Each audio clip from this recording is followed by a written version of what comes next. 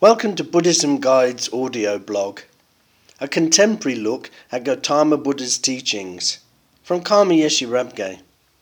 Find out more at www.buddhismguide.org. This episode, Gautama Buddha's Second Truth. In the first truth, Gautama Buddha encouraged us to fully understand that there is suffering in every corner of our lives.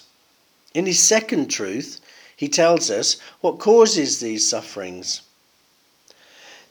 There is not one cause of our suffering, just as there is not one cause of anything. The cause of suffering people talk about the most is craving. However, in this posting, I want to focus on the three poisons. The three poisons are desire, anger and aversion, and unawareness. Let's look at these mental defilements individually. Desire. Our desires are never ending. Once we have something new, we start wanting something else. Gautama Buddha put it this way: human desires are endless. It is like the thirst of a man who drinks salt water. He gets no satisfaction, and his thirst is only increased. This is because we wrongly believe that material things can make us permanently and truly happy. But if we investigate, we'll find that our desires eventually lead us into a feeling of discontentment. There's no problem in desiring things and trying to make our lives comfortable. The problem is clinging and grasping at these desires. We get attached to things, and when they break, are stolen or die, which they inevitably will, we become discontented, unhappy, and ill at ease. To break this cycle, we have to see things as they really are, impermanent. Things come into being when the causes and conditions are correct. Once these causes and conditions change, as they will, because they're impermanent, the thing also changes. So if we understand this, we'll not become attached to things, which in turn will end that particular type of suffering. Anger and aversion. Aversion is the opposite to attachment, and anger leads to hatred, discrimination, aggression, and a lack of compassion. Neither are helpful emotions. With desire, we want to cling to objects, but with aversion, we do the exact opposite. We spend all our time and energy trying to push the thing away we don't like. As with desire, we just need to let go, not hold on to the aversion. Don't engage with it, hold it, or repress it. Simply acknowledge you have an aversion, and then let it go.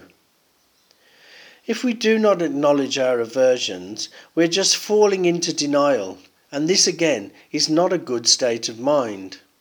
So just watch the aversion rise and fall. Do not engage it. Just work at letting it go. Some say that anger is natural and should be expressed at all costs. This is because most people only see two ways of dealing with anger, that is, express or repress. Both are unhealthy. If you express it, it can lead to violence, hatred, and people's feelings being hurt.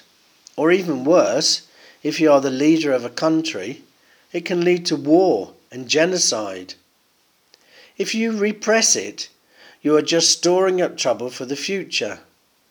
You may be able to keep it down for some time, but eventually it will surface and may come back more violent and hurtful. Anger is such a destructive emotion because we engage with it and let it take control of us. So Gautama Buddha had a different idea. He advised us to look at the anger and see where it comes from. It is not to be dealt with, but observed. If we do this, we'll see that it stems from our exaggerating the negative qualities of someone, or projecting negative qualities that are not actually there onto someone or something. One of the best ways of counteracting anger is patience. We should not react straight away, but should count to 10 and spend some time reflecting on the situation. This will help us calm down and see things more rationally. Of course, this is not a simple thing to do when one is wrapped up in the moment. So the best thing to do is at the end of the day, look back on when you became angry. See how you could have acted more calmly and imagine the outcome. Slowly, you will learn not to react instantly, but to first reflect. Unawareness. Here, unawareness means lack of understanding of the true nature of things, which leads us to have wrong views.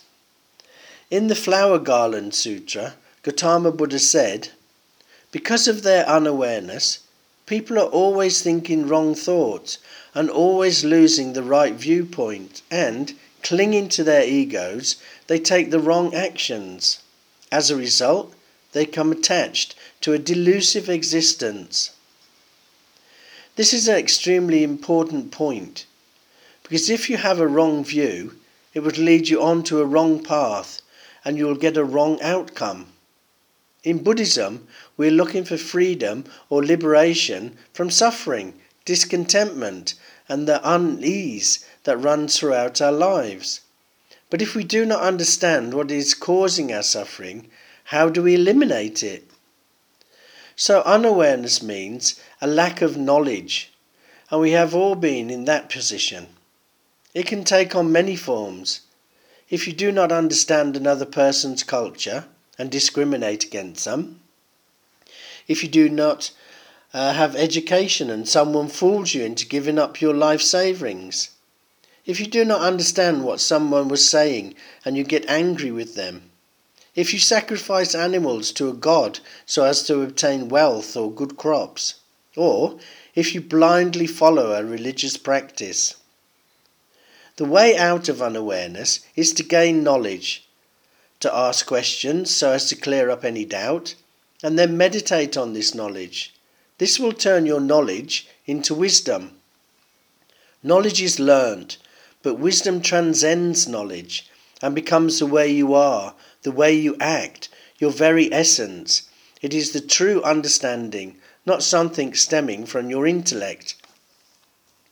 These 3 poisons need to be understood and then abandoned. Gautama Buddha stated that it is not enough just to understand the 3 poisons.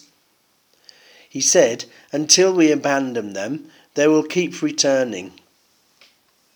You can find out more information about this subject in Karma Yeshe Rabge's book, The Best Way to Catch a Snake and Life's Meandering Path.